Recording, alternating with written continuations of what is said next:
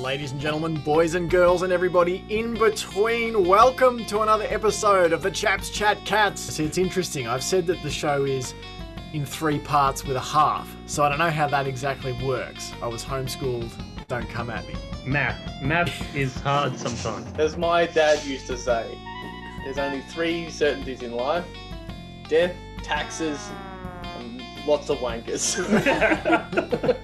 Welcome, time travellers. If you are a time traveller, please let us know. We've just given Sam 2 perfect opportunities to call on his wankers of the week. All right, guys. Yeah, let's move on. The audio delay is horrible. That 2 seconds being like, oh, there's a pause, let's hammer on. I keep seeming like an absolute dick because I keep talking over the top of you guys. I can feel just a solitary, lonely bead of sweat going down the back of my calf. Weaving its way from one hair follicle to the next. Oh, delightful. Good to be alive. Ladies and gentlemen, boys and girls, and everybody in between, welcome to another episode of the Chaps Chat Cats. I'm Jake Botel, and I'm joined, as always, by Sambo and Johnny. How are you, lads? Good, going well. Going also well. How are you?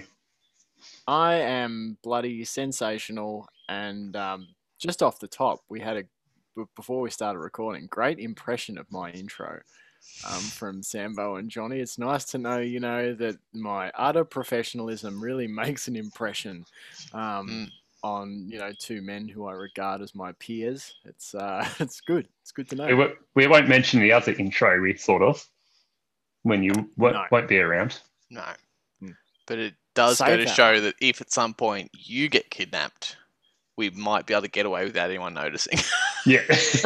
I've got to say, if I get kidnapped, then, They must be desperate. Things starting off brutal tonight. Are you on the sauce already, John? No. They're trying to get to somebody else. That's the problem. They're not actually after me. I'm just the link person if I get kidnapped. We'd be able to do an adequate impression of you. Agent O, however, is just indispensable, and we just haven't been able to recover. But also, you'd have to start questioning 2 of 4 podcast members kidnapped within the first 6 months of the pod happening. I know, 50% hit rate. You'd have to worry. I would be extremely worried if you went missing or Sam went missing, because I might be next, or whoever's left could be next. So imagine that, a one-man pod. John, not concerned about us being kidnapped, more so the fact that he might then be kidnapped. Yeah, the preceding order that would inevitably occur. Yeah, I'm assuming that's how you guys feel as well. No. Absolutely. I would rather be kidnapped. I would rather be kidnapped than one of you be subjected to a vicious and brutal kidnapping. Sam, I really hope that people, like you were saying the other night, people will listen without having listened to the other ones. Yeah. I really hope that happens tonight. So little context.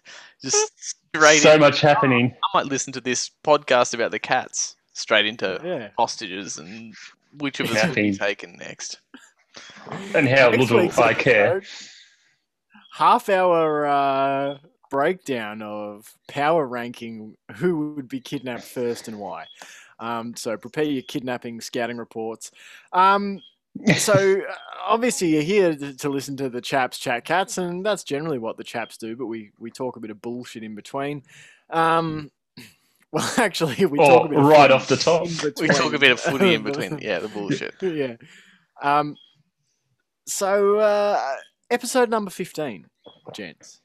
And I had a bit of poetry I thought I should read off the top. I've been listening to the Les Mis soundtrack recently because I'm a cultured fucker. And obviously, bit of poetry. Culture up the wazoo around here. You see, you're not doing yourself any favours being cultured, because you're more likely to go first. They'll kidnap you. Yeah. They'll kidnap you for sure. Damn it. Dumb it down, no, son. yeah. Dumb it down. Yeah, sorry. When I was watching cartoons this morning, no, so I was, but these lyrics stuck out to me as, you know, very representational of our listeners, our relationship with our listeners, all that sort of thing. So I thought I'd just read this out for you, dedicated to the listeners. Our band of soaks, our den of dissolutes, our dirty jokes, our always pissed as newts, our sons of whores, who spend their lives in our inn, homing pigeons, homing in, who fly through our doors and then crawl out on all fours. So thanks for listening to the Chaps Chat. I take issue with this, Jake. You said representational. Please. Why doesn't it mention the Yes. daughters of whores? Oh, true. I mean, There you should know, be fair representation. all's fair. Why just the sons of whores? Yeah. My apologies. I will amend that for future readings. This is why it's good when you know, it's good to have peer review. Absolutely. Absolutely. We could teach Les Mis a thing or two about representation. Absolutely. Definitely. Bunch of mediocre whites basically make up the cast predominantly. All right. With that out of the way, shall we get to what this pod's about? Episode number 15.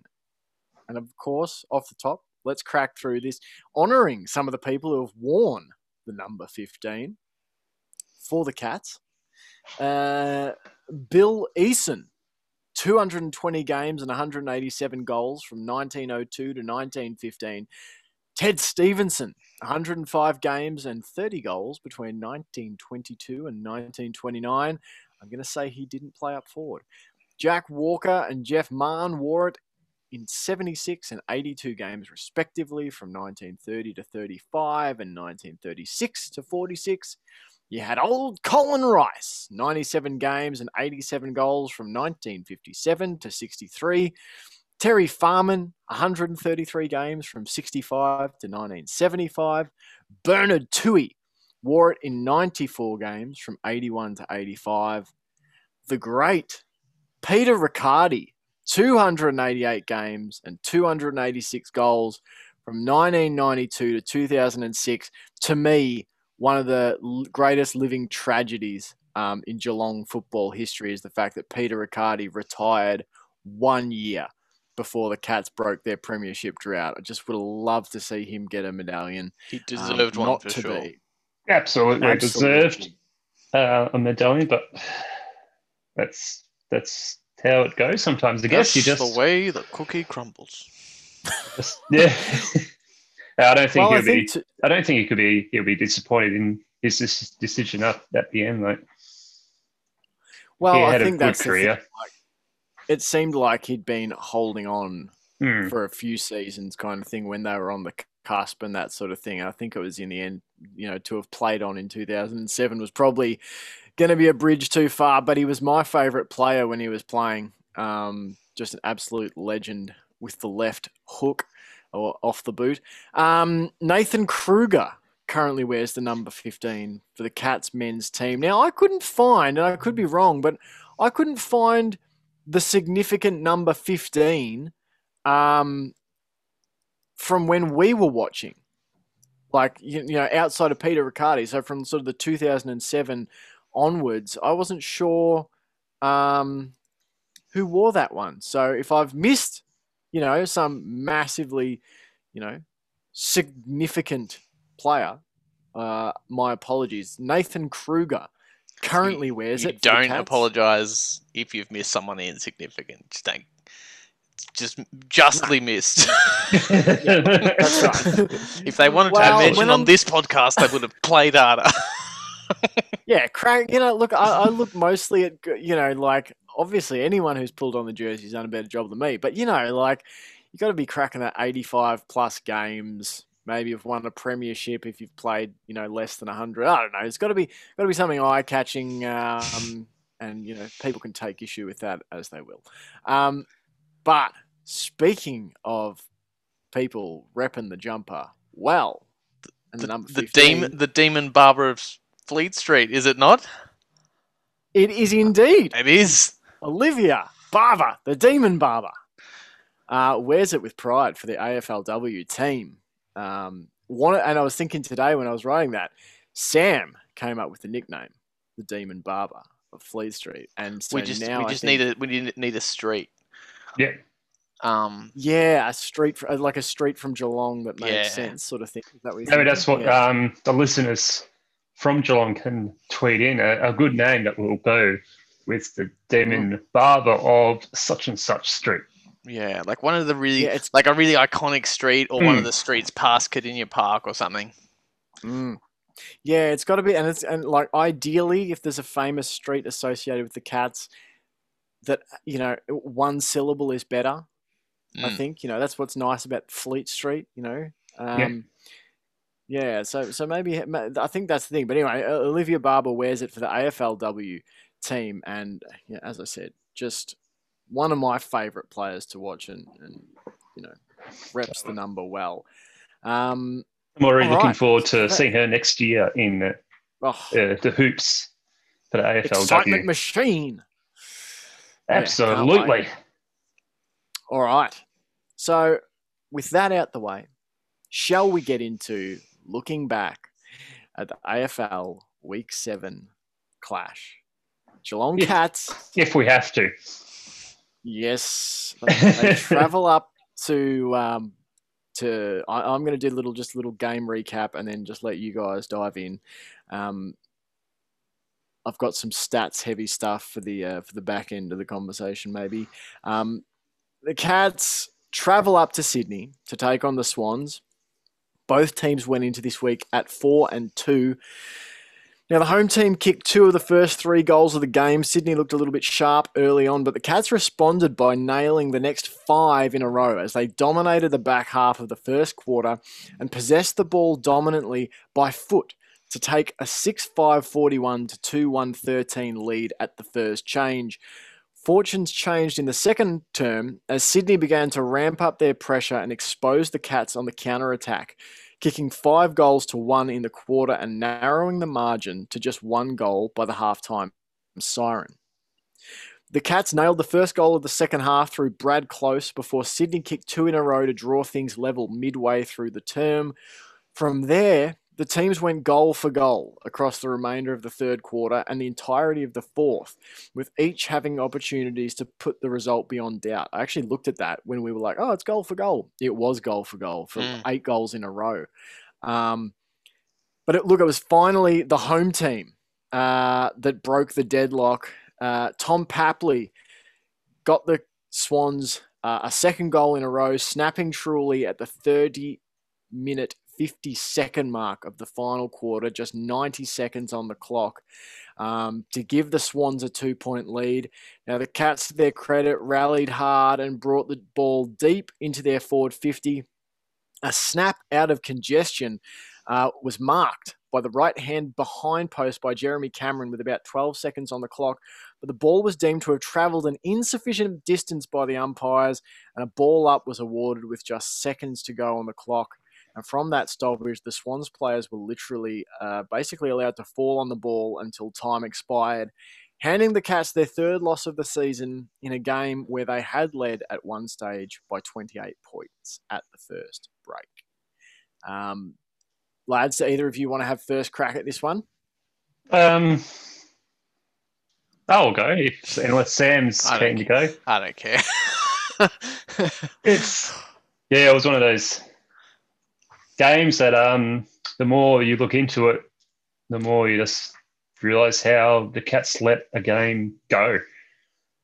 Dominated basically all the stats, disposals, marks, tackles, nearly everything, apart from a few that you will bring up later on, Mej, and just goes to show that when you don't take your opportunities in front of goal, and they had many, many opportunities, easy set shots by Hawkins and other players as well that last week couldn't miss, and then this week it was complete opposite. They just couldn't get those goals. And like against North Melbourne, if we kicked the goals that we should have, would have been a fairly straightforward win. The 5-2, not 4-3, and we wouldn't have that. Those calls, those missed calls at the end, wouldn't be a factor, but they are. And as we said when we played Lions, the Cats are going to get on the end of some rough calls. It's happened. I don't think we can really blame the umpires for that. I'm definitely not saying it's the umpires' fault that we lost. It's the Cats' own fault that they lost.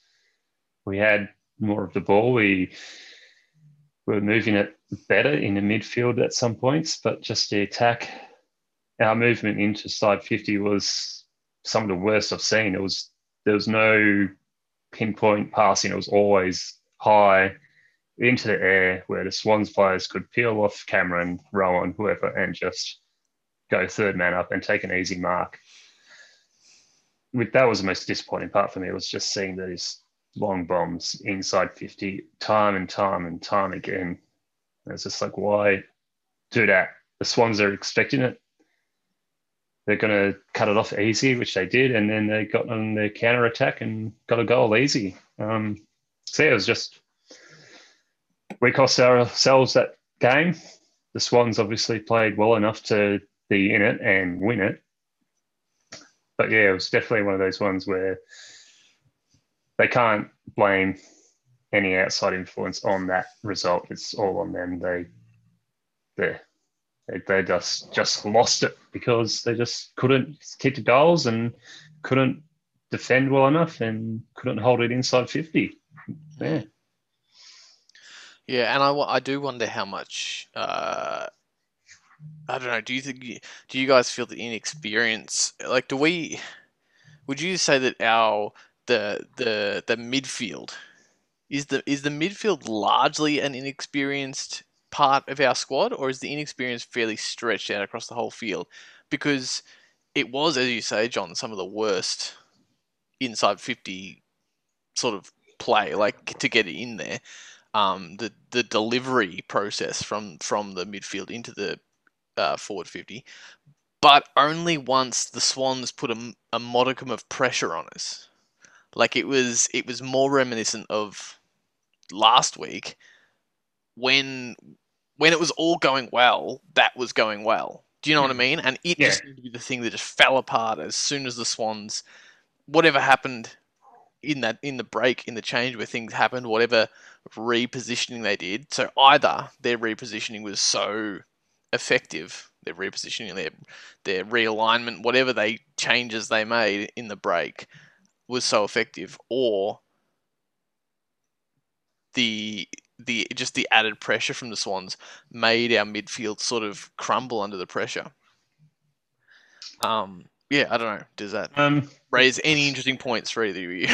As far as I'm aware, I don't think our midfield is hugely inexperienced. There's a few inexperienced players there, but there's a couple all over the field, right? Like, yeah, there's all over the field. We've got a lot of inexperienced players still finding their feet. So, well, I think it was just one of those things where, as you said, it was probably just the pressure that the Swans applied and repositioning, changing some players around. So, yeah, they obviously knew what they needed to do and just went about it better and made us make those errors. Yeah, I would say, God, I've blanked on his name, the Swans coach. John Longmire. Longmire. God. He didn't seem super clear on what happened in that game. If you guys noticed in the press afterwards, they kept asking, because they were asking him specifically what I'm bringing up, like what did you change at halftime, and what he said essentially boils down to true love wins the end of the day. Well, maybe he was like, it was just belief and the spirit of the club. The vibe. So it sounds like he's just going, how did we win that game? I think he honestly was, I think, a little befuddled himself. I mean, maybe he was just being coy and he didn't want to give up his hand, but it seemed like he was likewise nonplussed as to how the hell that happened.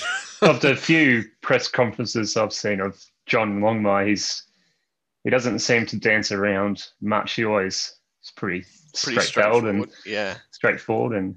Yeah, I think that's what he needs to say. it would have been a good drinking game to see how many times he said the word belief in that post-match interview. Well, Yeah. Well, Sorry, it's funny though.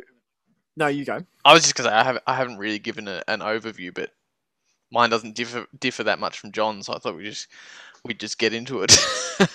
yeah. Well, yeah, and that stuff you talk about too. I think, and like his comments about that, but belief and that sort of thing. Like, it was interesting coming into this game where Sydney had come off the back of a 4-0 start. They lost a couple of games in a row and maybe looked a bit average. But just like the Cats are 4-2, and we're coming off the back of a couple of games on the winning end of things. Go back a week before we played West Coast, and we were talking about, well, can we beat West Coast down at Kardinia Park? How's it going to happen? Like, the Cats have looked pretty average across the first month, and then it's like in 1 week the narrative shifts of like, holy shit, Geelong blows West Coast apart by almost 100 points.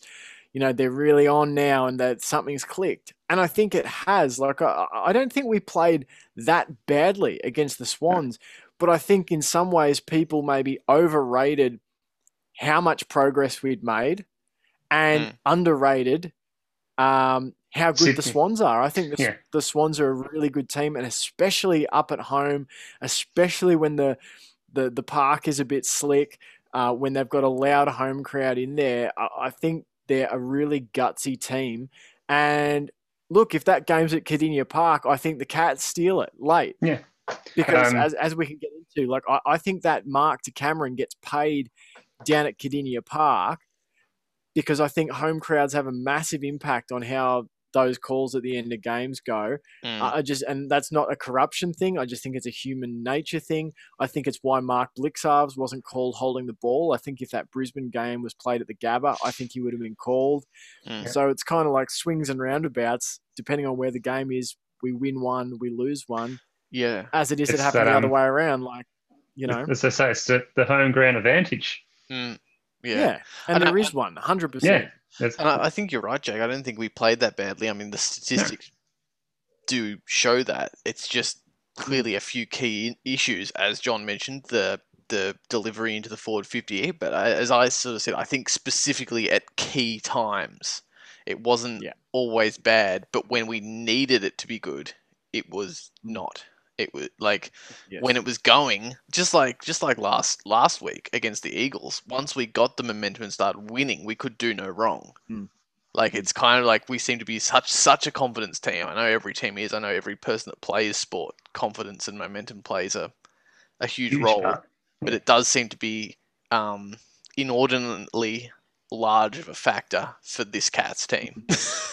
Yeah, I definitely agree that we didn't play horribly. Like, to win nearly every stat, you're not playing a bad game. You're playing a pretty good game against a good side. So I don't think we need to look at that side of or they don't need to really look at that side. It's just those fixing those little areas up. Like, it reminds me a lot of the AFLW side, where they're really good midfield defense and all that's really well. It's just that delivery inside 50 is just.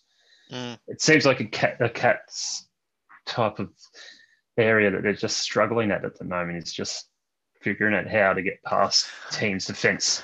Yeah, and I certainly don't really have the answer, because they've got the targets now, and I think we have the skill and ability in the midfield to deliver it to those targets, and that's why I was sort of I don't know if it's experience or if it's just that team synergy, like just sort of being so aware of where each other is and that kind of thing, to be able to do, as you were saying, like quick hands, quick kicks in. Instead, it's just this sort of blaze it away to, like, there's a couple of times where we kicked it to literally 4-on-1 contests against us.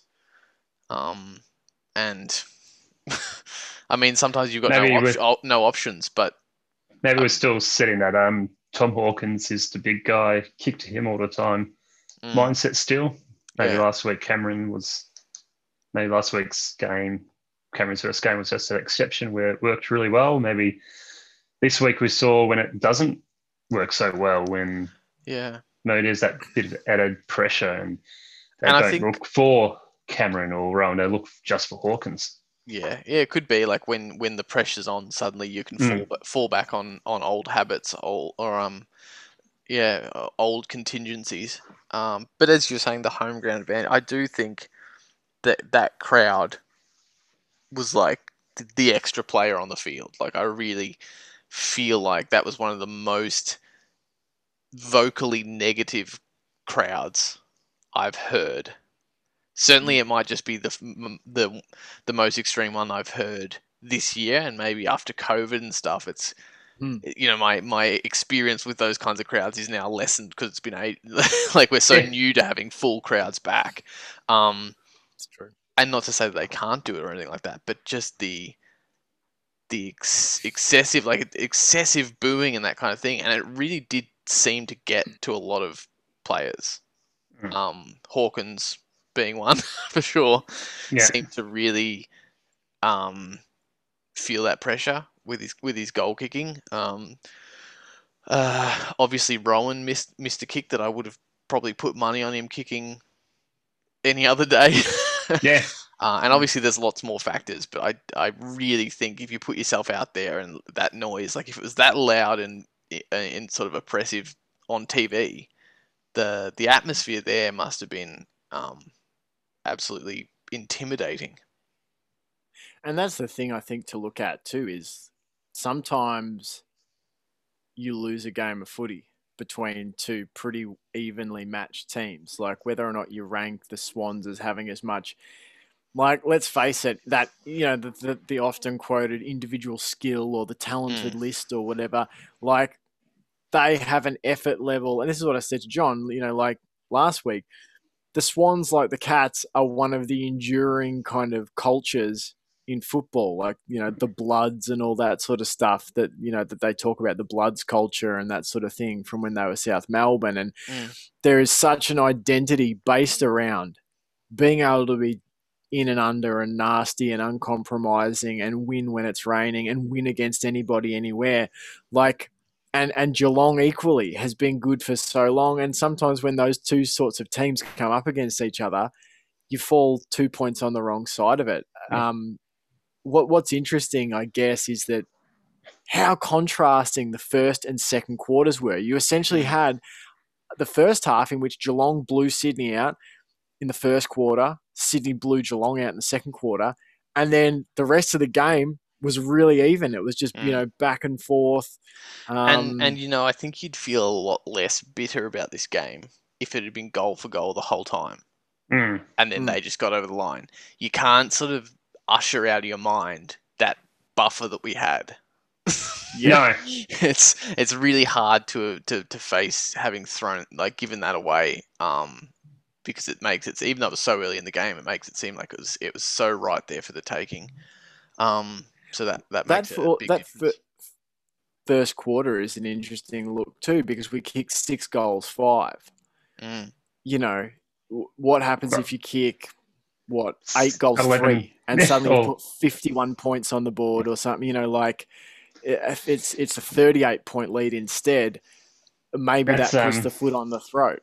Yeah, it makes a huge difference, those behinds. And again, we kicked more behinds than goals. And I think it's one of those issues that Brian Taylor talks a lot about in the commentary, is how many times do players actually practice goal kicking?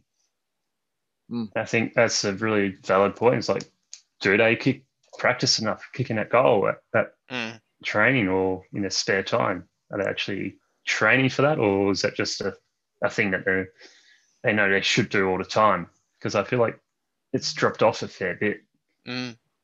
Especially goal kicking under pressure. Like it's one thing to go out on the field with some of your mates and line up from 35 in front, but doing that same thing, which should be easy as, with thousands of people booing you, you've just you've just taken a hit during the mark, you're a bit out of it, there's people on the ground shouting stuff at you, the clock's running down, like it's a whole other thing to be able to put the that umpire process.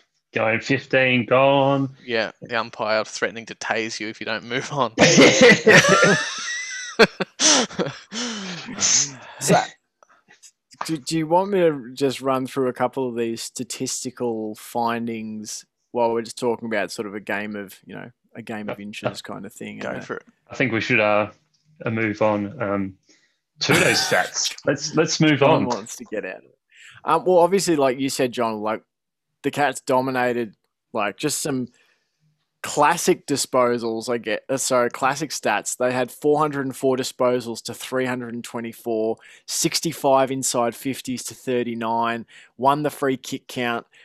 Clearances 39 to 36, contested possessions 151 to 118, 100 marks to 84, 58 tackles to 50, 11 tackles inside 50 to 8. They had less turnovers than the Swans by 11, and they won the overall time of possession 47% to 37%. But this to me, reeling off those stats, that just sounds like a team that's had an easy night, come off a good 30 to 40 point. I was going to say, it sounds like we should be about 50 points up.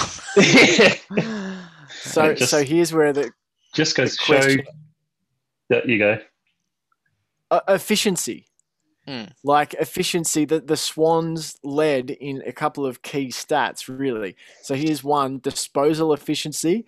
They led 74.1% to 73.3%. Only a percent difference, but I think if you talk about little moments that make a game, there's 1 point.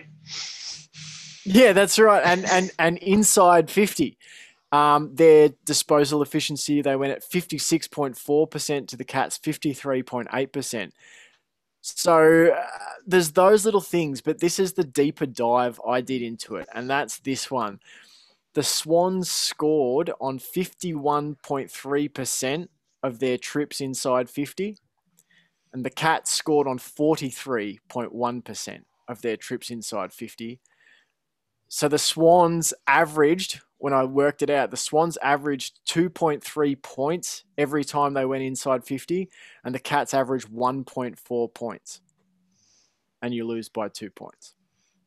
So what would our score, with the amount of inside 50s we had, what would our score be if we were averaging at 2.3 like them? Well, 65, about 130 something. It sounds so little when you say 51% or 2.3 points per inside 50. But yeah, when you add it up over the course of a game, and that's the same thing as goes back to the whole umpiring call of it's not one moment that decides a game. It's the minutia of the entire runtime of the game. Yeah, right. It's one of those things that if the Cats were winning by a big margin, it would just be, umpires made a mistake, move on. We don't need to worry about it. But now it was such a crucial missed call that one may have won a team of the game, or may not have. We don't know if Cameron would have got the goal, but I think we all would have backed him to. And then it becomes a huge moment where the AFL does have to come out yet again and say they made a mistake. Umpires made a mistake. So it's just one of those things. If we did win by 30 to 40 points, it wouldn't be a big talking point. It would just be umpires made a mistake. They'll learn from it. Let's move on. But I thought it was interesting too that Chris Scott more or less said he thought they would come out and say it was wrong, but he didn't really think they needed to come out and justify it. And that to him it would be odd to come out and justify one call, like one when they don't explain themselves for controversial calls for the entirety of the game. Why just come out and cherry pick that one at the end and explain it? I thought it was interesting. It sounded like he was throwing support to them, but it kind of made me think that he was actually secretly saying, "Please explain the hundreds of bad calls." Yeah. It's like just disguising an insult it's a good way to say it without getting fined. Yeah. Cameron was listening to I think it was Essendon Carlton game, and they were talking about this, saying how they get a bit annoyed that the umpires constantly explain why a free kick's been made. I can't remember who it was. It may have may have misquoted, but I think that was basically saying that they don't think the umpires should explain why a free kick was given all the time. Whereas I think, why not?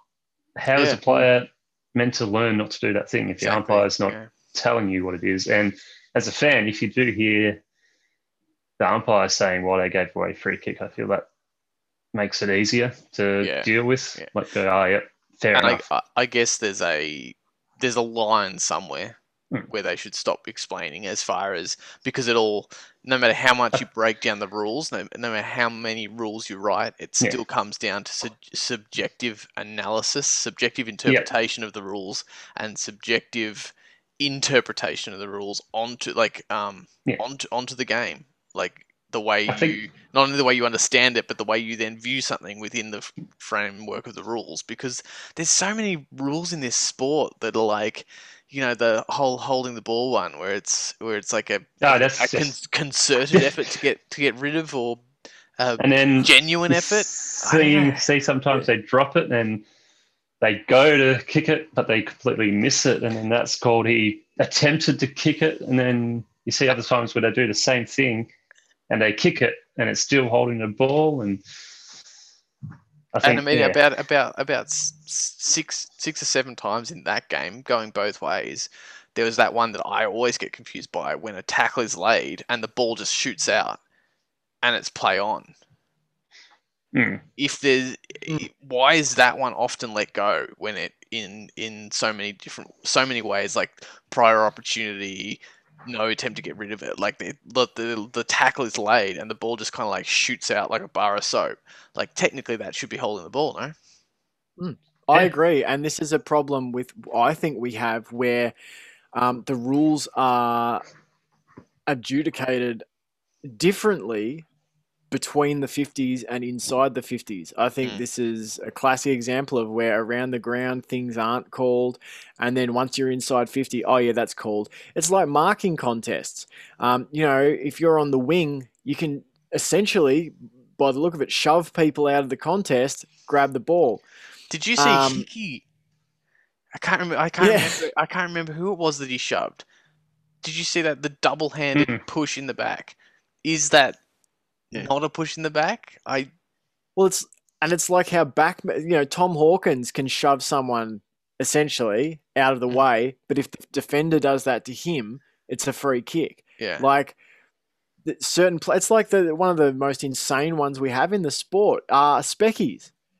So, like, if you fly up on someone's shoulders and you take the mark, that's all good and fine, play on. But if you jump up on someone's shoulders and don't take the mark, they call it an unrealistic attempt, and it's not. Like, that's in the back. Anywhere else, not only the, like, in the back, but as far as this whole careful of each other's heads, and how many times do people like knock out their own teammates when trying to take speckies? Yeah. Did it not? And it's like, it's an amazing part of the game to watch. But I also just go, like you said, there's so many questions around the grey area of the sport. And a big one for me is the deliberate thing. I was talking, in our messenger chat about it, saying it's so time to me to just say that between the 50s, if the ball goes out off your team, the other team gets it from there.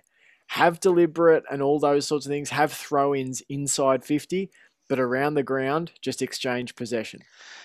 And am I completely off base in remembering that at some point there was a difference between if it went out off a boot and if it went out from hands?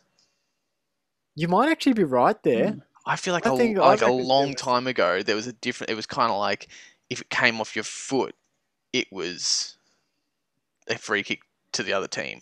But if it came off hands or you walked it out, it wasn't. I really could be misremembering, but I feel like it was kind of closer to soccer. So, and if that wasn't the case, why it should be the case now is because it stops people from doing the blazing it away. Keeps the game, because you can't hand pass it 50 meters down the ground and out of bounds to buy yourself time. If you want to get it out quickly by hands, it's you can only travel so far, so it might be a ball, it might be thrown in, but it's still going to stay in your defense. Whereas if you kick it and you want to risk it going out, then it will be a free kick, but it's going to go further. So it kind of evens out, because if you get it further down the ground, you are giving up possession to the opposition. Whereas if you just hand pass it out as far as you can closer, it will go to the umpires. So it's a neutral possession, but it's still really close to your goals. I don't know. It just kind of seems to be a bit of a better balancing act.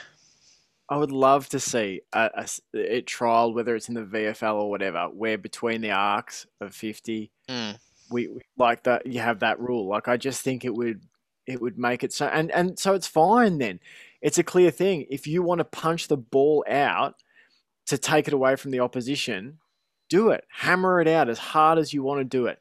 But you know that the other team are going to get the ball from wherever you start. It takes out all the play acting bullshit that we see people. Oh, I was in the tackle and forced over the line. Or, I dropped the ball. Now I was turning to run and I just happened to run into this player. Hammer it into the crowd. I was going to. Yeah, that's the one that I hate the most, when a player gets tackled and they know the boundary is right there, so they stop and they stand there and look up. That should be holding the ball. I've seen it a couple of times where their teammates will actually sort of shepherd them over, push them over the line in the contest, and you're like, well, I didn't push the ball over. I pushed the guy that was holding the ball over. It's so stupid. Same with the bloody genuine effort to get rid of it in holding the ball. I hate anything that inspires this, like, I'm tapping the ball. I'm trying to get rid of it, see? Yeah, I'm punching it really hard. See, I'm trying to get it. The best I'm holding it. I'm punching my arm. Yeah. I'm making a genuine attempt to make it look like I'm genuinely attempting to get rid of the ball. Yeah. I think they should just get rid of that genuine attempt. If you don't get rid of it properly after, if you have got a prior opportunity, you get tackled and you don't get rid of it, you should just be holding the ball. I think if you can't get rid of it, but I think they should bring in the bloody WWE or UFC tapping the ground when the umpire can come in and do the countdown on the ground, and if you can't get rid of it, yes. It's crowd. God, Can you imagine that? All the fans one. Yes. Oh, I think that's see them make a genuine attempt when the fucking crowd's counting them down. That'll bring the crowd into it even more. Imagine that. It's a few seconds to go and you're the opposition at the other team's home ground, and you got it in your defensive 50 and getting tackled in here. 3, 2. Yes, 100%. Let's bring that in. Let's start that petition. Yes. Now, before we move on, I assume you're going to move us on. I've got a couple of questions for you guys about the call at the end. So not necessarily going, oh, what bullshit, but why was it a ball up? When he marked it and it wasn't 15, is it that genuine practice to say ball up because you caught the ball when it's not 15? No, it should just be play on. It should be play on. Well, or someone should have tackled. No, not really. No, they weren't really tackling him. I think there was someone kind of like at him, but he wasn't wrapped up in it. I don't think. Fuck, there was a lot of confusion. But even then, in that case, shouldn't it be holding the ball? Basically, yeah. Like that's again, it comes back to this the sort of call it how you see it umpire. Like was the umpire there going should have been play on, but to be fair to everyone, it's a ball up, or was he saying it should have been holding the ball, but to be fair to everyone, ball up, or was he just aware of the confusion and said, let's just ball it up? I don't know. From what I saw, and I think I'm in the same boat as everyone else, where I saw him take the mark, and then all I heard was the whistle go again. There was Swans players with their back against him, walking away, as acting as if it was a mark. A mark. The player behind him who had him wasn't tackling. He was just there thinking it was a mark. Yeah, And I then it feel like was he kind of ball had up. his arm on him, kind of thing, like Yeah. just like that sort of hand, like the keeping. I think the umpire knew. I don't know what. Yeah, I just remember hearing ball up. Cameron going, "What the hell?" Every other player going, "What the hell?" Swans players probably going, "What the hell just happened?" Umpire just going, "Yeah, no mark, ball up." And yeah, I think it was just a mass confusion because I had no idea what was going on until they balled it up. I was like, "Hang on, what?" It just, yeah, and I'm What? not shitting on the umpire because he probably No. had to make a split decision there, but it really seems like it was Oz kick on the weekend, and he was like, "Oh, you're all confused. Just give it, we'll ball it up." Like, Yeah, that's what it seemed like. Well, where do you think? Why do you think they do that in Oz kick? Yeah, I mean, exactly. It's how it is in the rule book. Yeah. Yeah, I don't know. That just seemed really weird to me that It was. it felt like Cameron should have got smashed and done for holding the Yeah. ball, or he should have been able to just turn around and kick it. I know it would have been a really weird way to end the game, but it was anyway. Yeah. Like, I don't think But it's, so. That was one question. So Well- okay, I wasn't sure if maybe there was an actual rule of like, Yeah. no, if the Yeah. umpire says it's touch or it doesn't trouble the required distance, then it's play it's on. normally just play on. Yeah. Play on, yeah. And normally, if that is the case and the player who has the ball gets tackled, 90% of the time, that's going to be called holding the ball. Yes. Yeah. I walked away from my TV when he marked it. When he marked it, I threw my hands up and walked away from the TV. I was on the ground. sort I of- was face down on the ground. So I missed it the first time as well. Yeah, and then I heard them say, "No, we're going to ball it up," and I was like, "What?" And came back and looked at it. I couldn't believe it. Like, Yeah, as I said, it it's was. just insane. I had no, because normally umpires say play on, play on, play. They scream it over and over and over, and there was none of that. Yeah, So it was odd. It was a loud crowd too. It So was. That might It have. was. Yeah.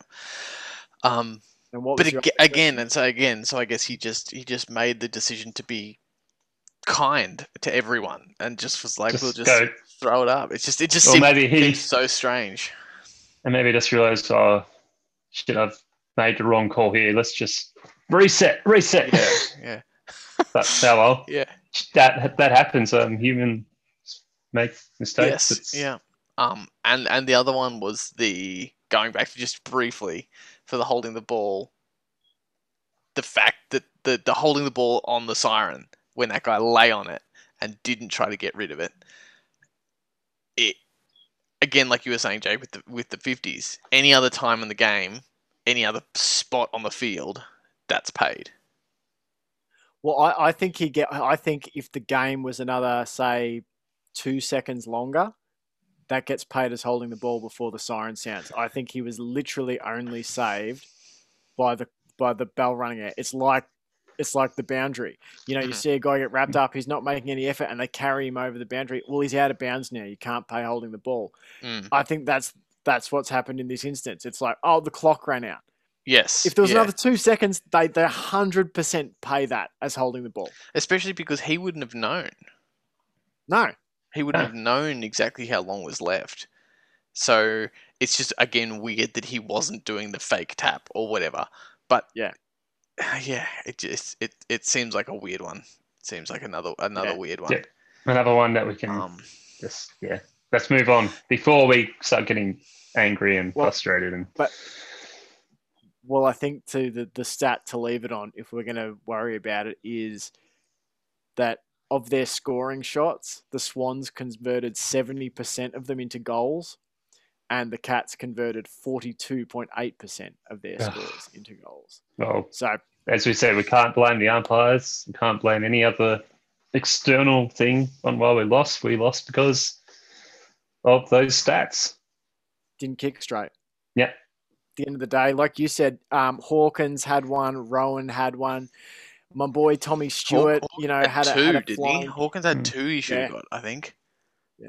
So it's pretty tough to win when you only convert 42% of your shots and the other team converts 70%. But that's why, like, the Swans had so many, I think they had 14 goals, 20 scoring shots, and we had 28. So we had 8 more chances, and we lost by 2 points. So Yes, but I don't think we should dismiss the umpiring in terms of in the No, not at all. in the No. in the I think it confines still of needs this to be podcast. discussed. I like but- to discuss it because I don't get it a lot of the time. Yeah. Like generally, it's not because I don't think people should go umpires are fucking shit. Umpires No. this umpire, but No. it's good to dissect it and get other people's perspectives on it. Yeah, I think you definitely need to talk about it. Yeah, you got to talk about it. You got to find a way to make sense of it for yourselves and all that. And yeah, because I also don't want to become one of those groups of fans that's just always shitting on their team. No. Do you think No, but would you support a replay in that instance? Like if they go this is one of the situations where you've got a guy upstairs watching stuff, and the funny thing is the Umpires Association or AFL whoever came out and said, look, when we looked at it this morning on video, we deemed that it had travelled thing. Okay, so you deemed, say 8 hours later, 10, 12 hours later, okay, that's travelled the 15. Can we not make that decision in 30 seconds upstairs on video replay? I think you could, but I also think it's another one of those like the new goal line Hawkeye things that have got. It's just going to happen too often. Yeah, There'll be too many of those calls again where they go, well, how come this one was looked at and this other one 20 minutes ago in another quarter wasn't? What's the difference? And we're going to have the same conversation again. Like, just because it's at that time, it's the reason why they're looking at it. Whereas there's probably another 50 calls that they could have looked at it. And if we're going to do that, you may as well do that to every single free kick call. Yeah, I think you'd have to draw a line somewhere. And look, if the thing is, there is better technology than is on those fucking goal line replay cameras. So if we could get technology that was literally had an overview of the ground, and when the ball is being kicked, it's measuring each kick. That sounds like advanced technology, but not technology that doesn't exist. Well, 1 minute. We calculate how many meters each player gains with each disposal.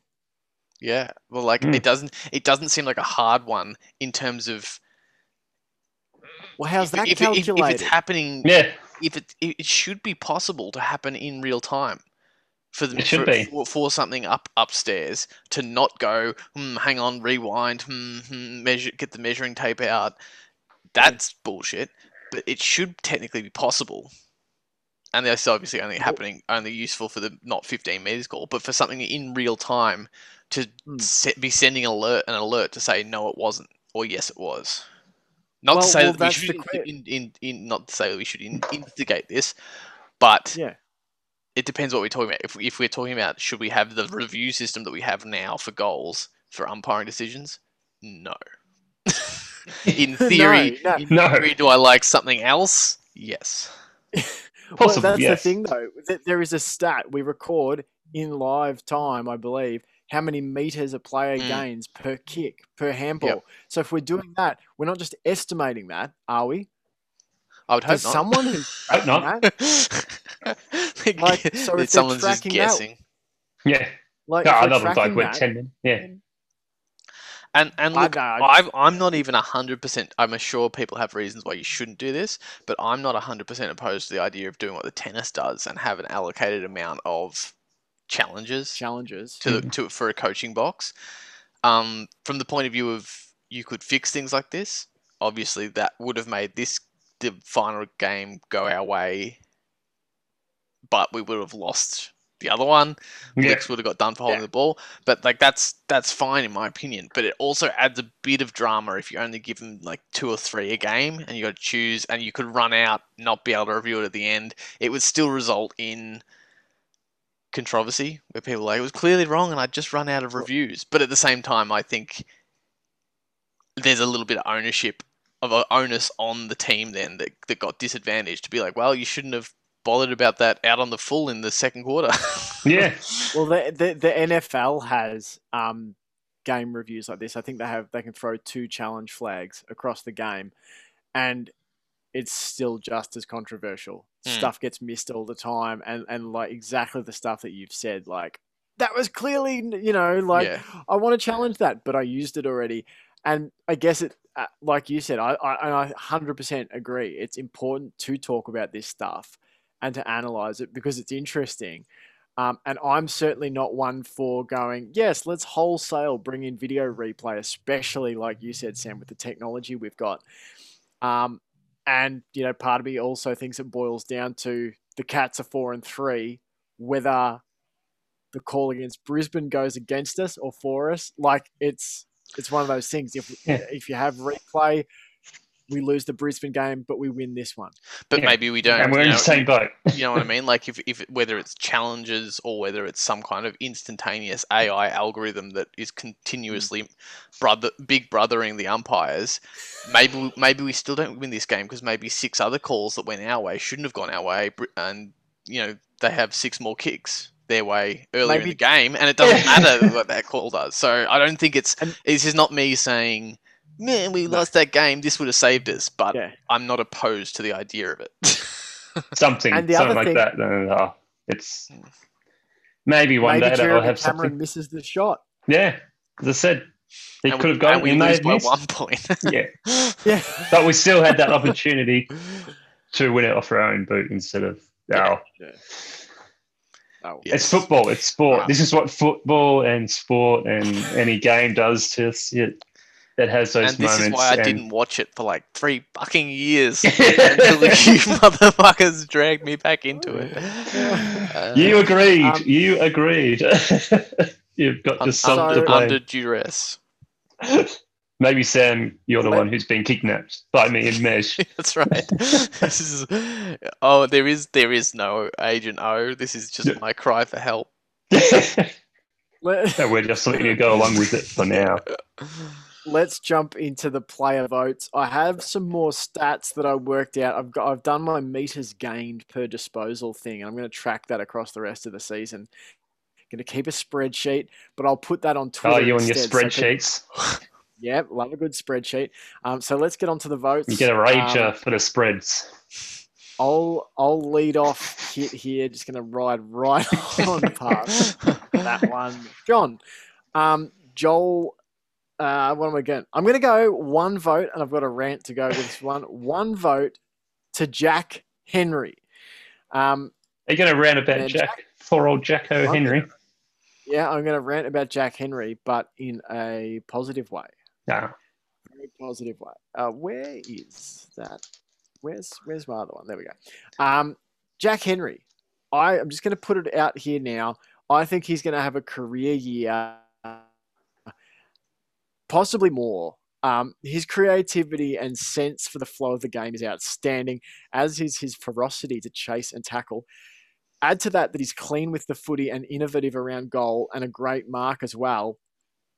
I have a suspicion that in 2 seasons, we're going to look back at 2021 as the birthplace of the real footballing Jack Henry. I think he's got an incredibly high ceiling as a footy player, higher than he probably has been given credit for.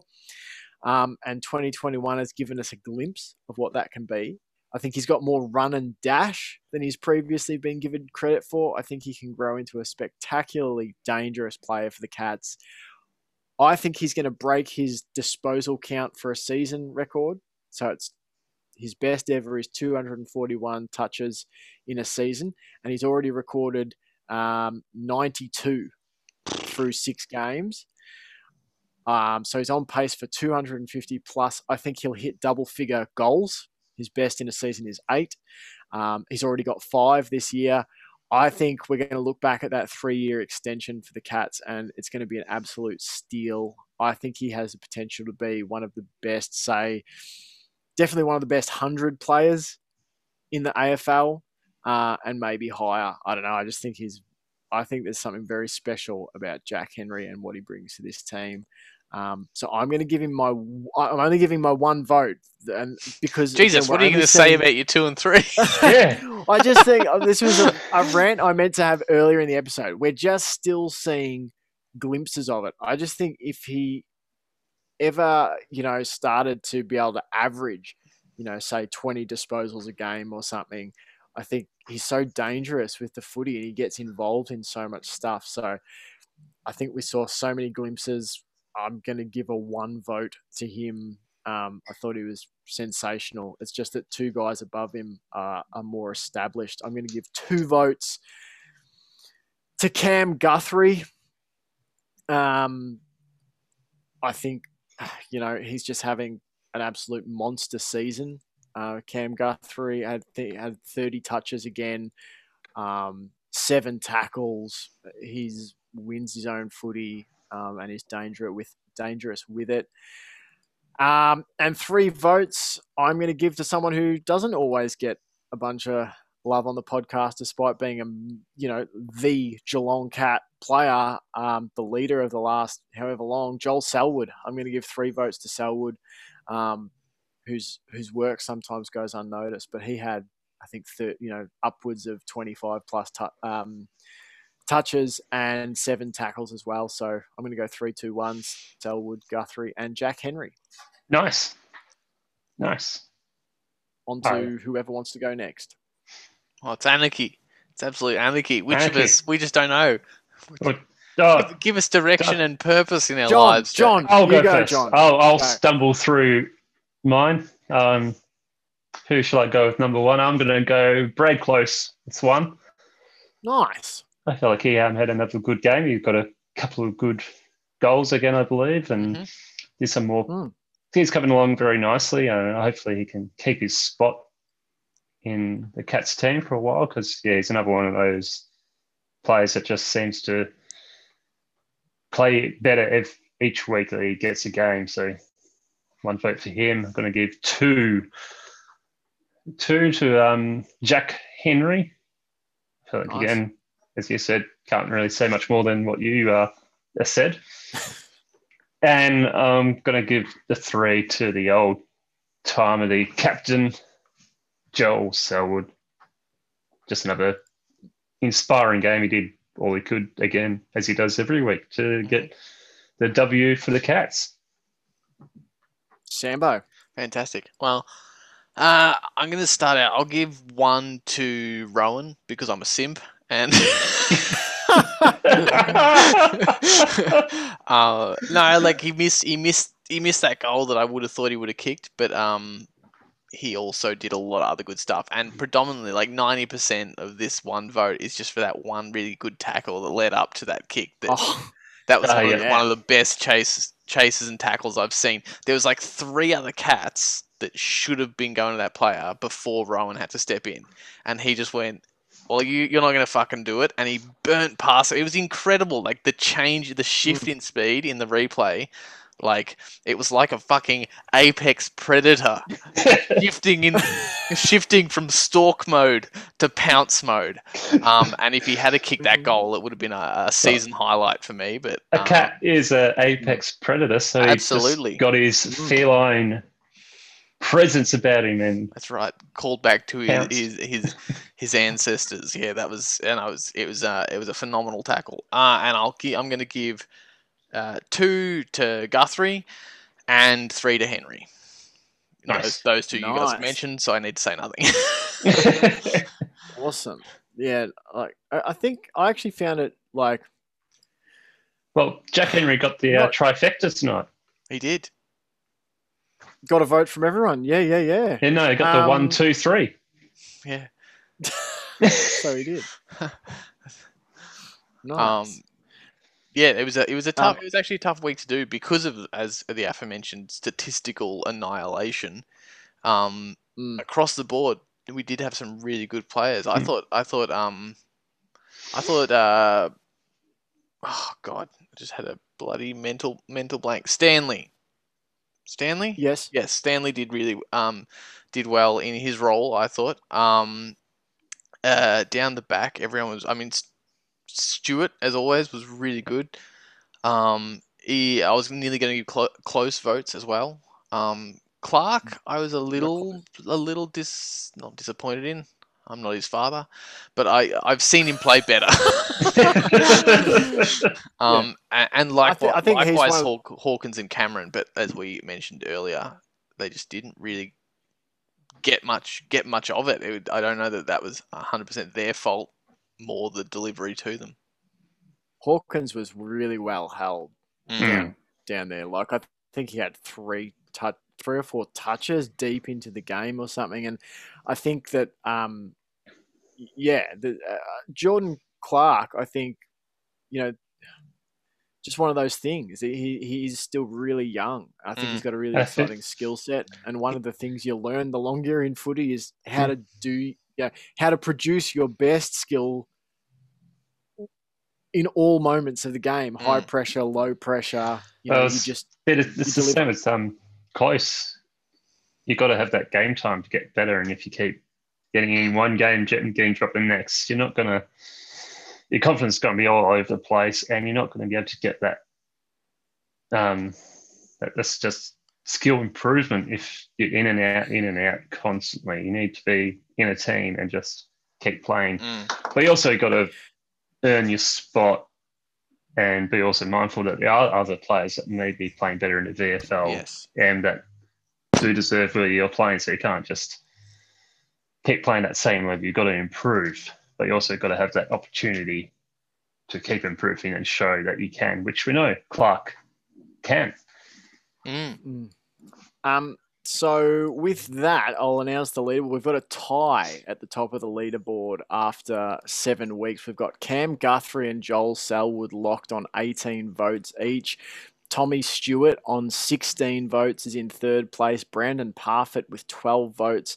And then a tie for fifth place between Mark O'Connor and Jack Henry with 11 votes. That's another play that was it this week that Mark O'Connor went down? Or was that last week? Last week. So that's another big loss. Narkle started really well, I thought. Started like a house on fire. He really came out of the gate hard, and like some of his he gave one of the strongest don't argues as far as his size to the don't argue. The ratio of size to strength that he put out was one of the strongest I've seen. I don't know if you guys noticed it as he picked it up out of the middle. And the bloke coming at him, he just held his hand out to give the don't argue, and the guy literally bounced backwards. Like it was really impressive. It was like the Bruce Lee 1-inch punch. Then that was really good to see. Narkle back in it. And I was glad he was back, and he didn't do anything bad beyond that point. But I did just think they closed him down, or he gassed out a little bit early. Yeah, so it was good to see Narkle. It was good to see Clark back. Hopefully they can keep their spots. With the tough game coming up. It's going to be a big ask, big week for the Cats. Yeah, absolutely. Massive week. I was going to say, it's a good segue, but we're not there yet, are we? Yeah, that's right. Well, we've safely recorded a good hour of show, and we've now reached our break time. Or we'll keep it to a clean, tight hour 20, guys. We'll just smash through it. Well, as we said before, this isn't the half time though. This is just the first half. Just a break. It's not the first half. It's just the first half. I like how we were discussing off. Cut me off there. Sorry, I didn't mean it. I pressed play. He did. A spray from the coach. Lollies, absolutely. Spray. So you get your cordial, you get your lollies. A spray from the coach. Lollies, absolutely. Sprays. That's what halftime's about. Obviously, we like to talk a bit of craziness and all that sort of stuff, a bit of shit on the show, but I was trying to work out, where about to talk about this, within the show, and obviously in a show like ours, which is equal parts analysis and comedy, sometimes more comedy, it's kind of difficult. Comedy, subjectively speaking. I was going to say, use the comedy word loosely. Yeah. It's tough to know where to put things sometimes, but we've got, I think, it wouldn't be right to be a Geelong Cats podcast and not talk about one of the great legends of the Cats footy club, and that's former president of the club, Frank Costa, who passed away, I believe, over the weekend. a guy who he passed away at age 83 after a battle with cancer. He joined Geelong's board in the late 1990s. And in 98 became the club president, a position that he held until retiring from the board in 2010. Obviously, just a massive loss for the footy club. The Cats media team released a piece on their website, on the Cats website, talking about Costa, and I can't say it any better than how Geelong Football Club CEO Brian Cook said it. So I'll quote from him. Frank was a legend as a person and a legend of the club. He forged so many strong and lasting relationships through his warmth and authenticity. He will be missed by all that have been fortunate enough to know and love him. Frank took on, and I think this is, really poignant bit to think about, guys. Frank took on one of the toughest roles in football as our president at a time when the very future of the Geelong Football Club was in the balance. The club was on a financial precipice, playing in a crumbling venue, and had not tasted premiership success in 36 years. When Frank departed as president at the end of 2010, he left the club with state-of-the-art facilities, a record-breaking team that had broken a premiership drought in 2007 and added another flag in 2009, and on a financial footing that set the club up for long-term stability. Frank undertook his role with much enthusiasm and generated huge goodwill for the club through his love of the club and the game. Without Frank, there must be a genuine question as to whether or not the Geelong Footy Club would exist today. It is highly doubtful that it would exist in its current form without having had Frank at the helm. When the history of the club is written, it will be impossible to do so without having Frank at the forefront of the past 20 to 25 years. He took a divided club and willed it into the club we know today. So that was Brian Cook talking about it. This dude was a massive cornerstone of the footy club. And just so you guys know too, he was recently inducted as the Geelong Cat 26th legend, and he was made aware of his induction within the last little while as well. So I don't know if you guys have anything you want to say. I think Brian Cook said it well, but I just from where I stand, as a kid and then teenager and now as an adult following the club, like Frank Costa's name has been associated with the Cats for so long. And whenever I've heard people talk about him who knew more about it than I did, it's only been, in the sort of revered tones saved for a legend. Absolutely. It's hard to say much more than what Brian said, but he was just someone who saved the club. There's not many presidents that can say they brought a club back from the brink and in such a short turnaround, got him into a position to win grand finals and get him into the position to get these amazing grants and upgrades that the Cats enjoy now. I think so many players, us fans, this podcast wouldn't be here if it wasn't for Frank as well. Like, there's so much going on outside of the club directly that Frank has just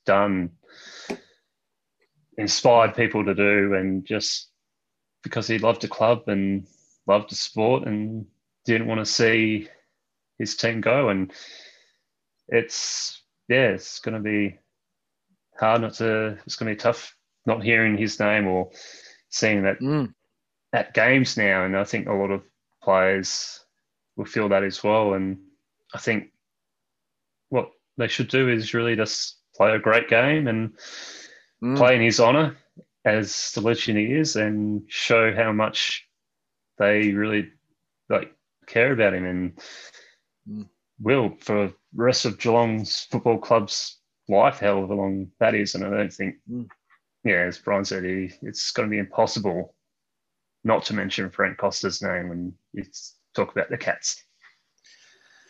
Yeah, and I mean, it's not all. It's obviously a bit strange to me always when someone sort of passes away, and it's always our instinct to make it about ourselves, which is a strange instinct. But I guess all you can do is talk about it from your point of view, and it's just, as you mentioned, as you're both alluding to, the fact that there might not be a club without Frank it's something I guess I've taken for granted as, growing up in Geelong, being born and raised in Geelong for the first few years of my life, and then being a part of a family that was, 99% Geelong supporters, whether dyed in the wool, watch every week, barrack your hearts out Geelong supporters, or just having the luxury to say they were a Geelong supporter of the club, that how much of an impact the existence of that club has had on my life. Like, I just can't even imagine. It's just been this constant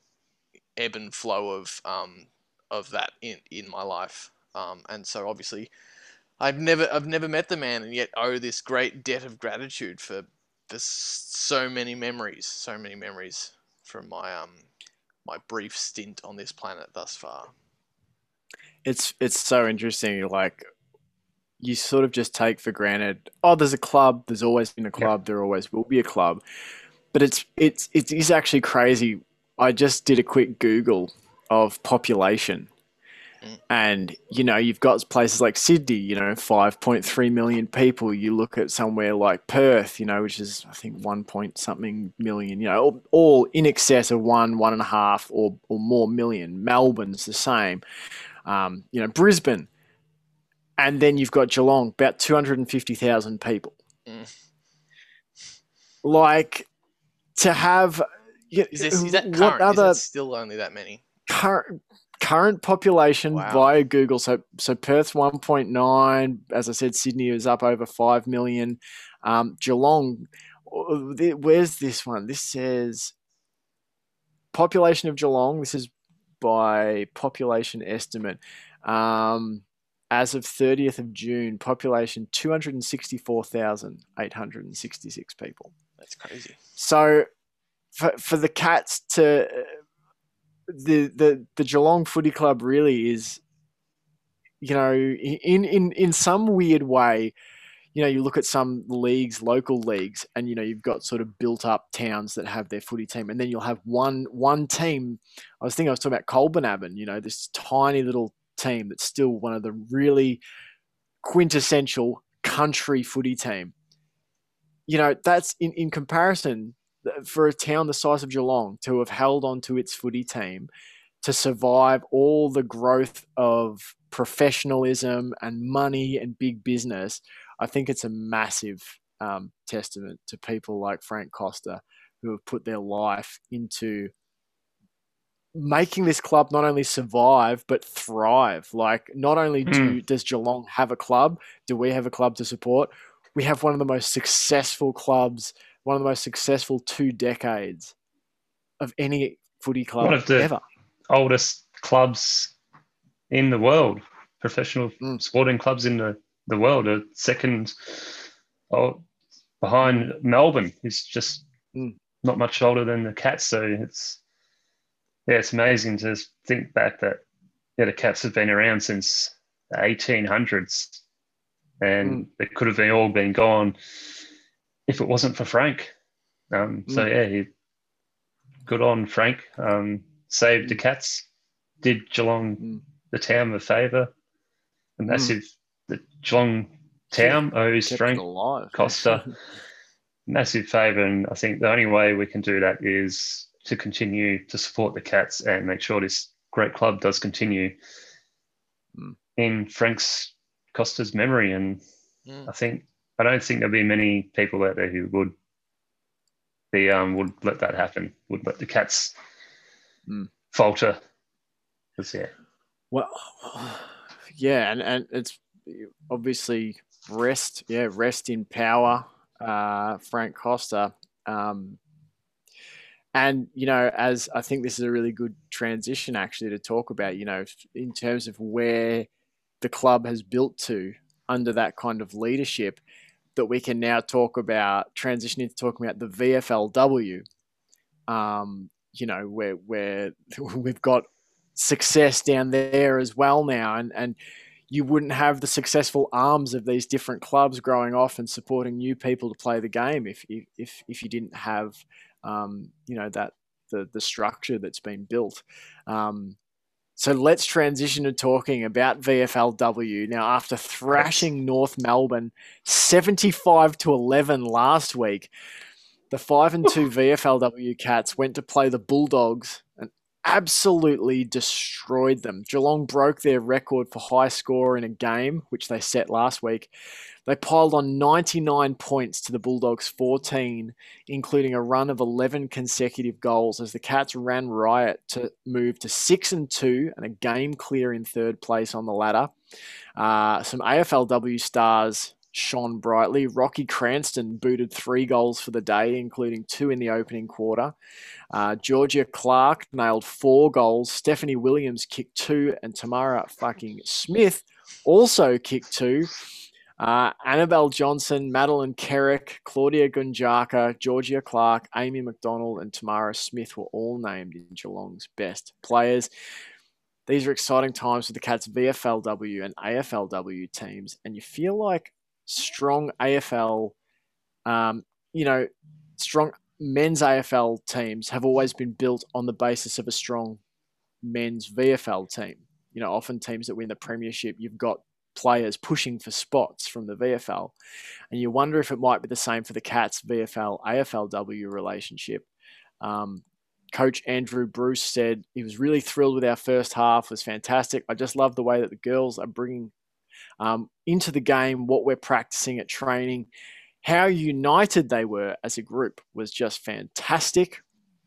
So that was nice to hear. We've heard a lot of that, and we'll get to a clip shortly about the chemistry.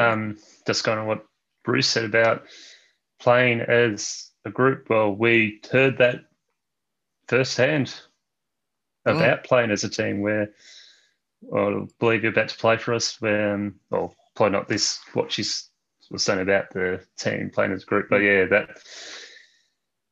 that is definitely true that they just play as a team. And we heard, as I said, we've heard that firsthand twice now, I believe, from 2 players. So continue on, Mesh. Yeah, absolutely. The thing I would like to say, we've got a clip obviously to play for you, but let's play that. We've heard the coach talk about the way this group plays together.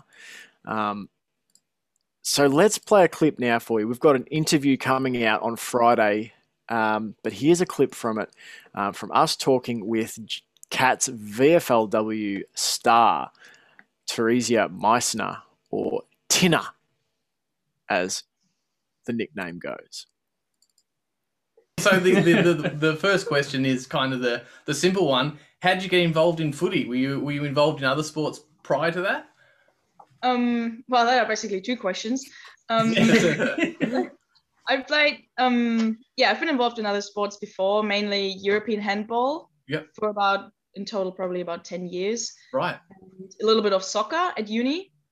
And then in 2018, I got into footy when I moved to Hamburg, like a new city. I was looking for a new team sport, and because sport is always a good way to get to know people, to make friends. And I've seen it on Facebook. One of my old friends from my hometown was playing it already for a couple of years, like for the men's team. And then I've seen on Facebook that there's a taster session in Hamburg. At the same time I was moving there. So yeah, I just went there and fell in love with the sport because it was the perfect combination of the sports I've done before. Nice. Fantastic. That's good. So it was the Hamburg Dockers you ended up playing for. How was playing for them? How did that go for you in the first year and first tryouts? Oh, the Hamburg Dockers, yeah, that's my club I played for in Germany. And it's a really great club. It's a very great community, very nice environment. And that's where it all started for women's footy in Germany in general. So that was a great experience to be involved like straight from the beginning on. And the Hamburg Dockers are great because there's a really, or in general in Germany, there's a really great connection between the men's and the women's teams. So it's a really great environment, and we've been very successful with the Hamburg Dockers as well. Like in the first year, we've mainly done exhibition games, but in the second year, we had a proper league with 4 teams. And we actually won the premiership at the end. So that was awesome. Wow, nice. Well done. Congrats. So that clip there from our interview with Tina, I had a great time recording that. What about you, lads? Oh, I loved it. Good Absolutely fun. She fantastic. was a consummate professional. I Yep. thought she acquitted herself very well in the interview. And Yeah, it was great fun, but also very, very insightful into her experiences and the experiences of those playing in the VFLW. and again, I think just awe-inspiring of what we've heard from Tamara Smith, and hopefully we get more girls and players to come on, and just to hear again the amount of extra effort that these girls are going through just to play this game is just inspiring on a next level. So, and the palpable love for the game that we're all part of to one degree or another it was very, as John you said, inspiring. Won't spoil any of the details, but there was some great stories about where she's at now, where she wants to go, and where she came from as well. Absolutely. So make sure you check your relevant podcast apps on Friday when the full interview with Theresia Meissner, Tina, goes up for you to listen to. VFLM, just quickly give you the wrap up there. They travelled to Sydney this week, and while their AFLM counterparts couldn't quite come away with the chockies, the VFL Cats, the Bankers, as they're called, often with the Bendigo Bank sponsorship, got the job done to hold on for a 64-60 victory over the Sydney Swans VFL side. Some AFL Cats listed amongst the Cats' best, Charlie Constable being one of them. Jai Chalcraft led the way up forward with a couple of snags on the Arvo. The Catters will now play the Northern Bull Ants on Thursday night at 7:10 p.m. at Marvel Stadium, which I believe can be streamed on KO. And might have to watch that. All I'll say is this. Someone needs to get on covering the VFLW. I don't know how all this works, but I want to be able to watch the VFLW games. This is ridiculous to me. We can watch the VFL men's, and I understand it's not as simple as going, KO, why don't you pick up the VFLW games? Because ultimately KO's not sending camera crews to sports arenas. They're just picking up broadcasts. Someone get on it. Well, I really appreciate our background in film production. Maybe we just need to go down there, film it. Maybe. And tell us how it works. Cats game footage. And we'll Chaps Chat Cats call games illegally. Yeah. The Chaps Chat Cats commentate the games. I think that's what we should be angling for here. 3-man booth. I think what could be better? I just want to be able to watch more of this stuff. That would be good, wouldn't it? To see Tina and Tamara Smith and in action, Barbara in action, and just all the girls. Do we not have? I know. I was the one who wanted to keep this bloody podcast short, and I keep railroading it. But do we have a nickname for Tamara Smith yet? There's I was just trying to build the sound drop today. So there was things suggested like with Tamara and Ada, like Taser. And then she threw out that her brothers called her T-Bone. Okay. And I'm trying to work out how I've got some ideas for the directions we might take it. I thought that, there's montage potential with the 17 tackles. 17? 17, John. 17 tackles in one game. 17. I just thought I'd throw it out there. And now there's Smith's a common name, so we might get another chance with a different Smith. Yes. But Smith Machine is a piece of gym equipment. And I feel like the Smith Machine is a pretty sick nickname for someone with the last name Smith, right? Yes. The Smith Machine. Nice. I love it. It's like the big rack with like the guided Yeah. barbell down it, so you can stack all the weight on it. Yes. It keeps it in form. Yes. Yeah, I think 17 weights.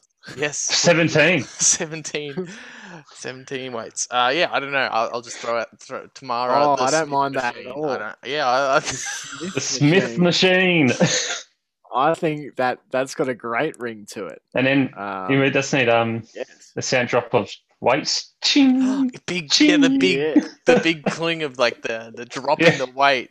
You've pushed it to failure. Yeah. Drop the weight. Yeah. Yeah. Love it. Love it. That's a great idea. All right, I like that we can, we can workshop ideas live on the podcast. That's Absolutely. good. People get a Wait, we're behind recording? the scenes. Oh shit!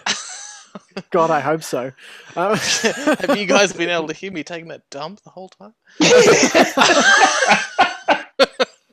Oh, that's what that was. That's what that right. slight splashing noise was. That's right. It wasn't a sloppy arm wrestle. All right, so It was a stiff arm wrestle. that's right. The okay.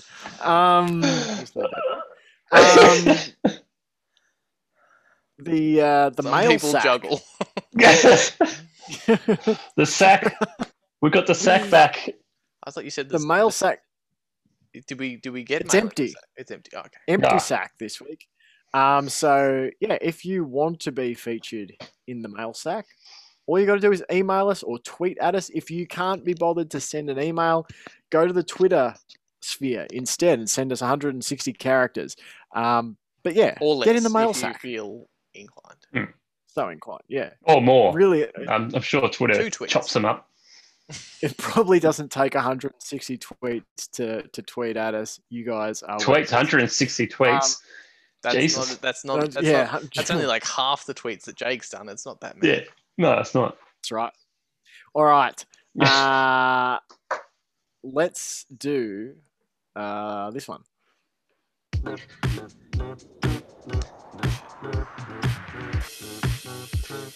The cane corns.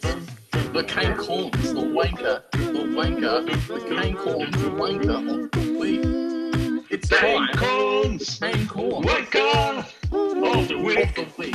Of the week. That's right. It is time for the old Cane Corns Wanker of the Week. Clearly, we really did the work to think about whether it was right to keep that, and we arrived at the conclusion that We said yes, it probably in fact- wouldn't happen. We said it probably It's wouldn't true. happen. Look, if someone else Alright. has a better suggestion, I think that's something people can tweet to us. If we decide to put Cane Corns back in our good graces, to let him back Mhm. into the fold and remove Yes. him as the figurehead of the biggest wanker of the week, who instead should we grace with this dubious honour? I'd like Who some should suggestions. be? Who should have their name on the trophy constantly? That's right. Who should be the trophy be Constantly, named after? or possibly only for 12 to 15 weeks until we Yeah. change, like them again, and pick something else. Yeah, until they say something pro Geelong and we reconsider our allegiance. Absolutely. He's only done that once or Our twice, hearts are but fickle. it's It was enough. Does nearly. It's anyone nearly have enough. a Wanker of the Week nomination this week? Yeah, look, I get the sense maybe you guys don't. And I don't know where you got that from. I'll give you some time to tread water while I also throw out one that I've thought long and hard about and had prepared well in advance. Excellent. We do a good job here, I think. If I can pat us on the back, I think we do Do a it. good job at Please. not always Pat being away. one-eyed supporters, right? Mhm. We do a good job at least if we have a bit of a rant, become a bit one-eyed. We're seeing things through the old tunnel vision. We generally allow a different perspective. We generally go, but that's me. I think we do that well. So I'm going to allow myself time to be a salty fan, and I'm going to nominate whichever fucking producer decided to replay the bloody goal by, oh my god, I've blanked on his name again. Nick Davis. Nick no, Davis. no, from the Papley? Papley. I was going Pappas. No, that's not his name. Papley's fucking goal with his supposedly fantastic celebration, which was literally waving a finger in the air. I've seen better celebrations at fucking Auskick, and these guys decided to play it literally 15 times before the end of the game, during the break, twice in one montage. It started the fucking goal kicking montage, and it ended the goal kicking montage from another angle. It's not creative, and it hurt me. So, whoever's decision it was to do that, fuck ya.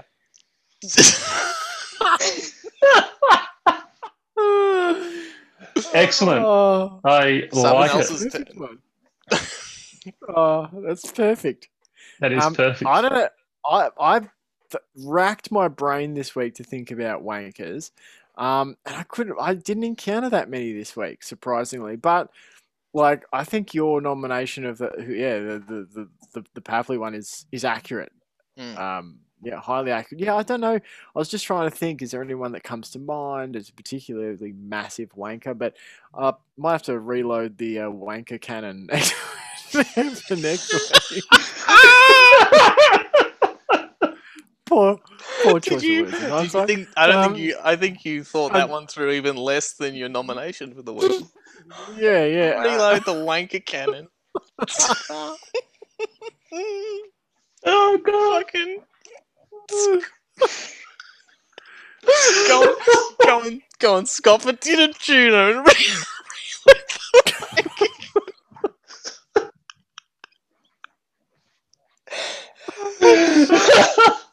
smash a Red Bull and reload the wanker cannon. I'm sure I could probably really if you force it, I could probably find a wanker of the week. Look, if that was the kind of thing, Taylor.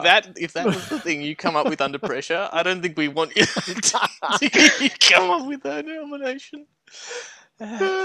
Johnny, you got anyone or are you done? If a sound drop doesn't come out of that, I'll be very disappointed.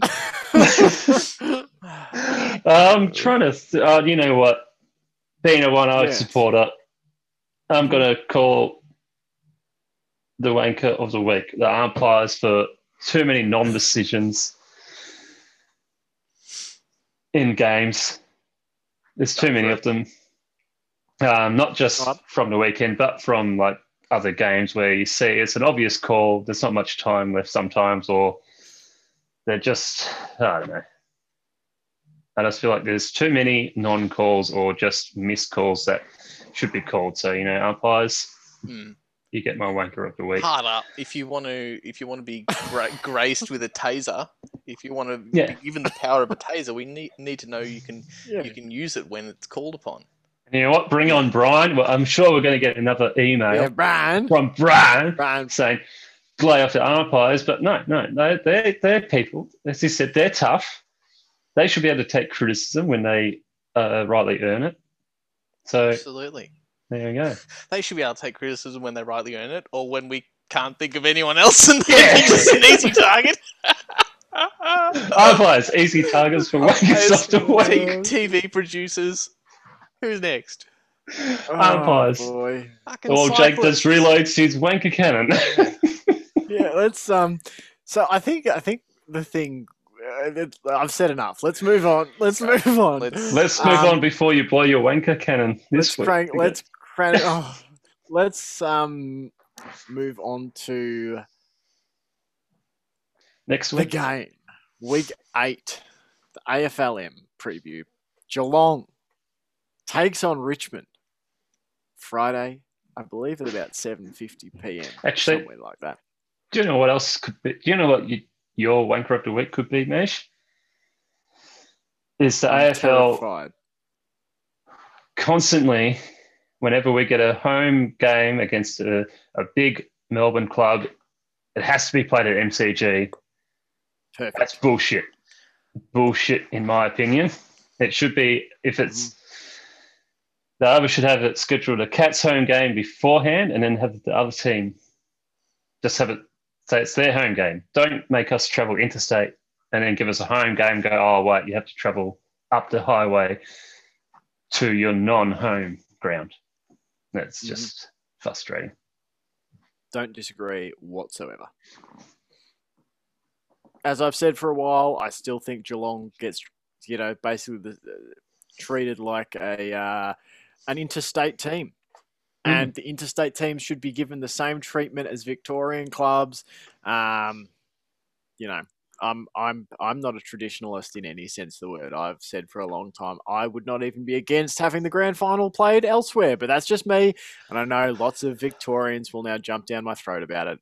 Well, whatever. You're allowed to have your opinion. We don't have a big enough listener count yet that I'm worried about saying this. What's so good about the G? Really? Yeah.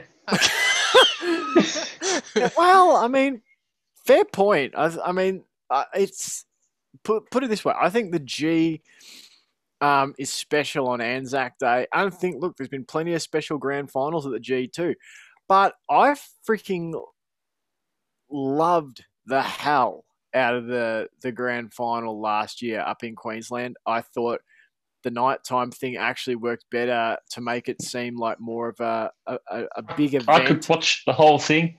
No drama. Yeah. I think, I don't know. I think, look, I don't know. I'm not against change at all. Not to alarm you, Mesh, but there's a live creature right behind you. Good Lord, it's a cat. I think that just not the cat Jake was hoping for. That would be Tom Stewart. Yeah. Big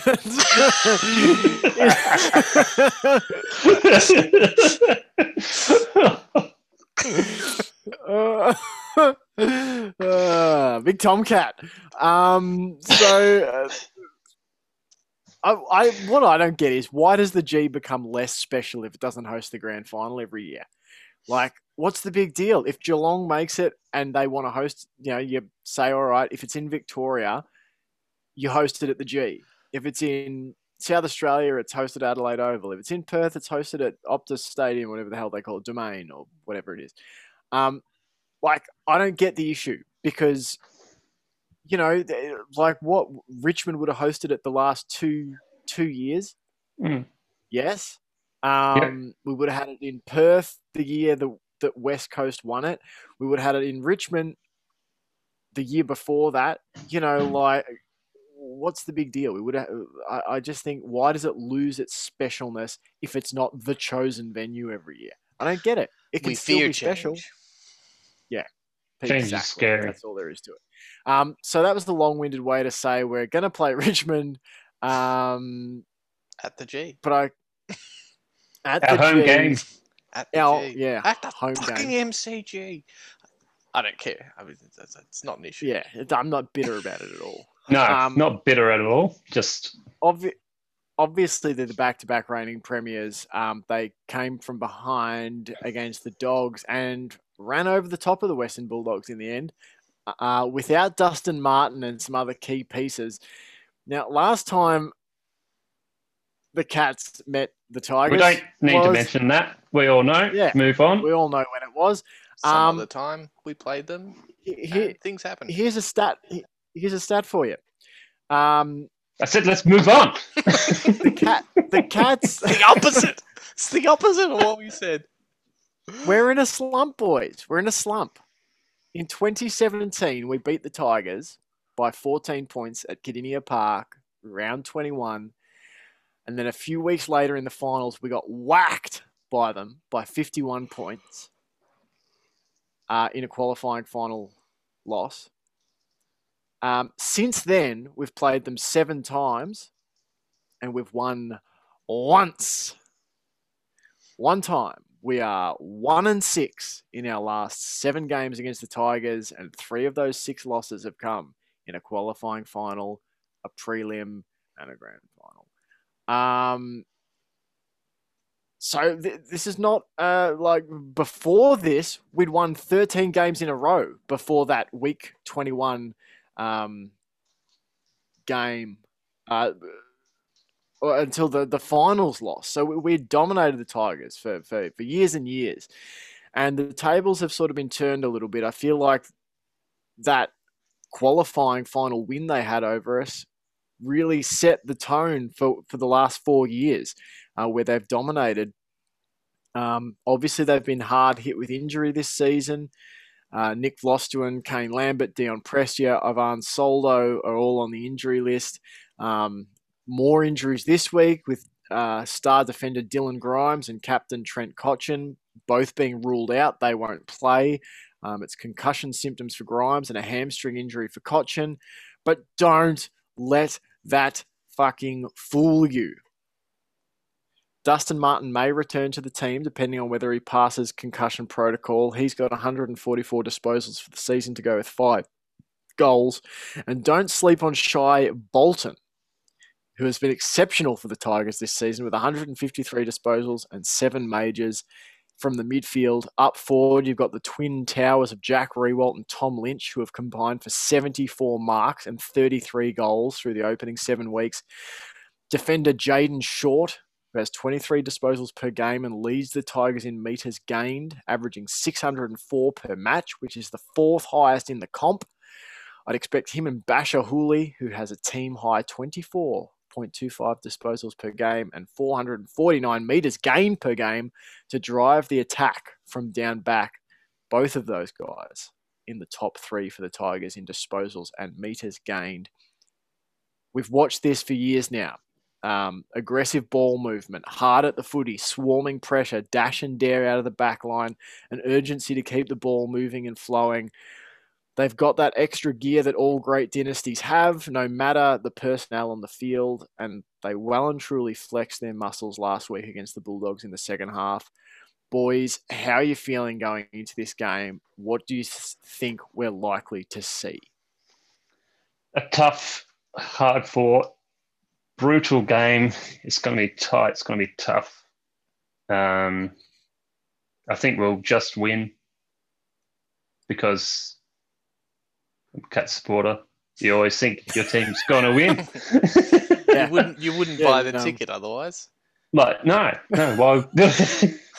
It's imagine that going to a game going, I'm going to this game, but we're going to lose. So what's the point? Like, that comment from Sam. That comment from Sam of you wouldn't buy the ticket otherwise sounds like the guy from Wayne's World who's said, talking about Woodstock. It rained on the way. Yeah. It cleared up in the afternoon.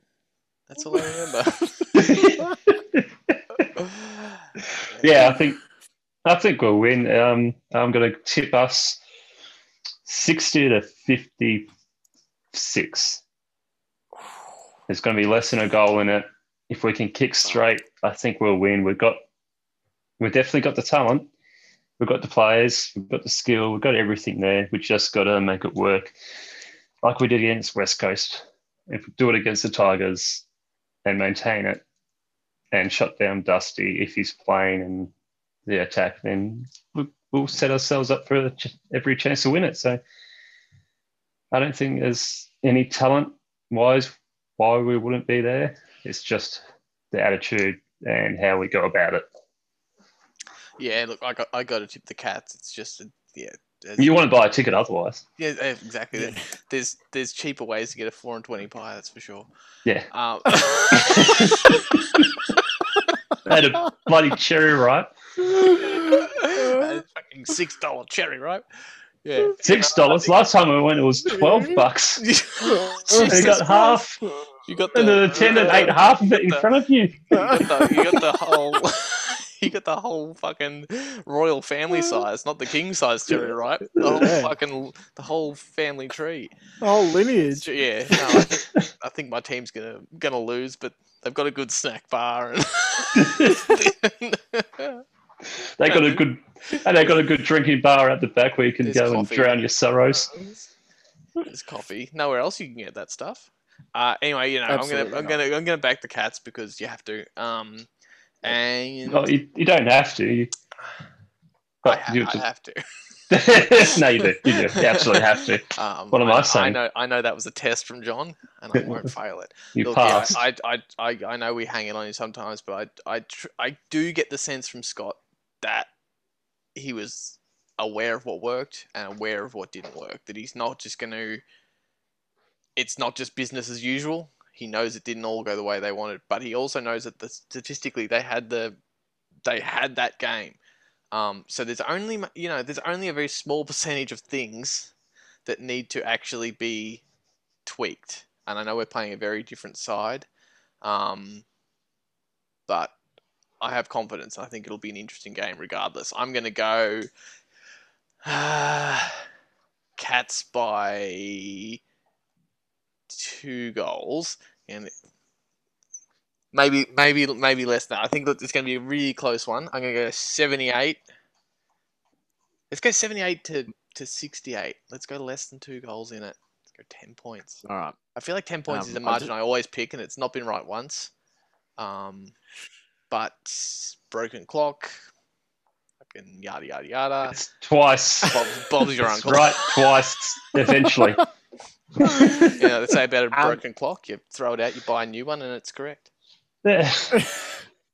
I think unless you get one that's already got a dead battery, or one that doesn't have a battery in it. Then... Sometimes we need to appreciate sometime when Sam starts analysing the Cats and talking about chances for success, what went wrong, right? No one does a better unintentional Chris Scott impression than Sam. I know what worked. Yeah, what didn't work. There'll be some tweaks, but we're not going to change anything too much. I think it's unusual to see a team control the game statistically and still not come away with a win. But it's. I don't think it's a case of drop your bundle. I think we're. We're not ready to throw the baby out with the bathwater just yet. That's right. That's right. No, I've just noticed it. There's a very much a Chris Scott thing going on about Sam's delivery. Very good. Is it when I said I have faith in Scott? I think he says that before going to bed every night. Yeah, I have faith in Scott. Faith in Scott. His twin brother, Brad Scott. That's right. Maybe a different relative. Maybe. So this is the question for me: is that I don't know.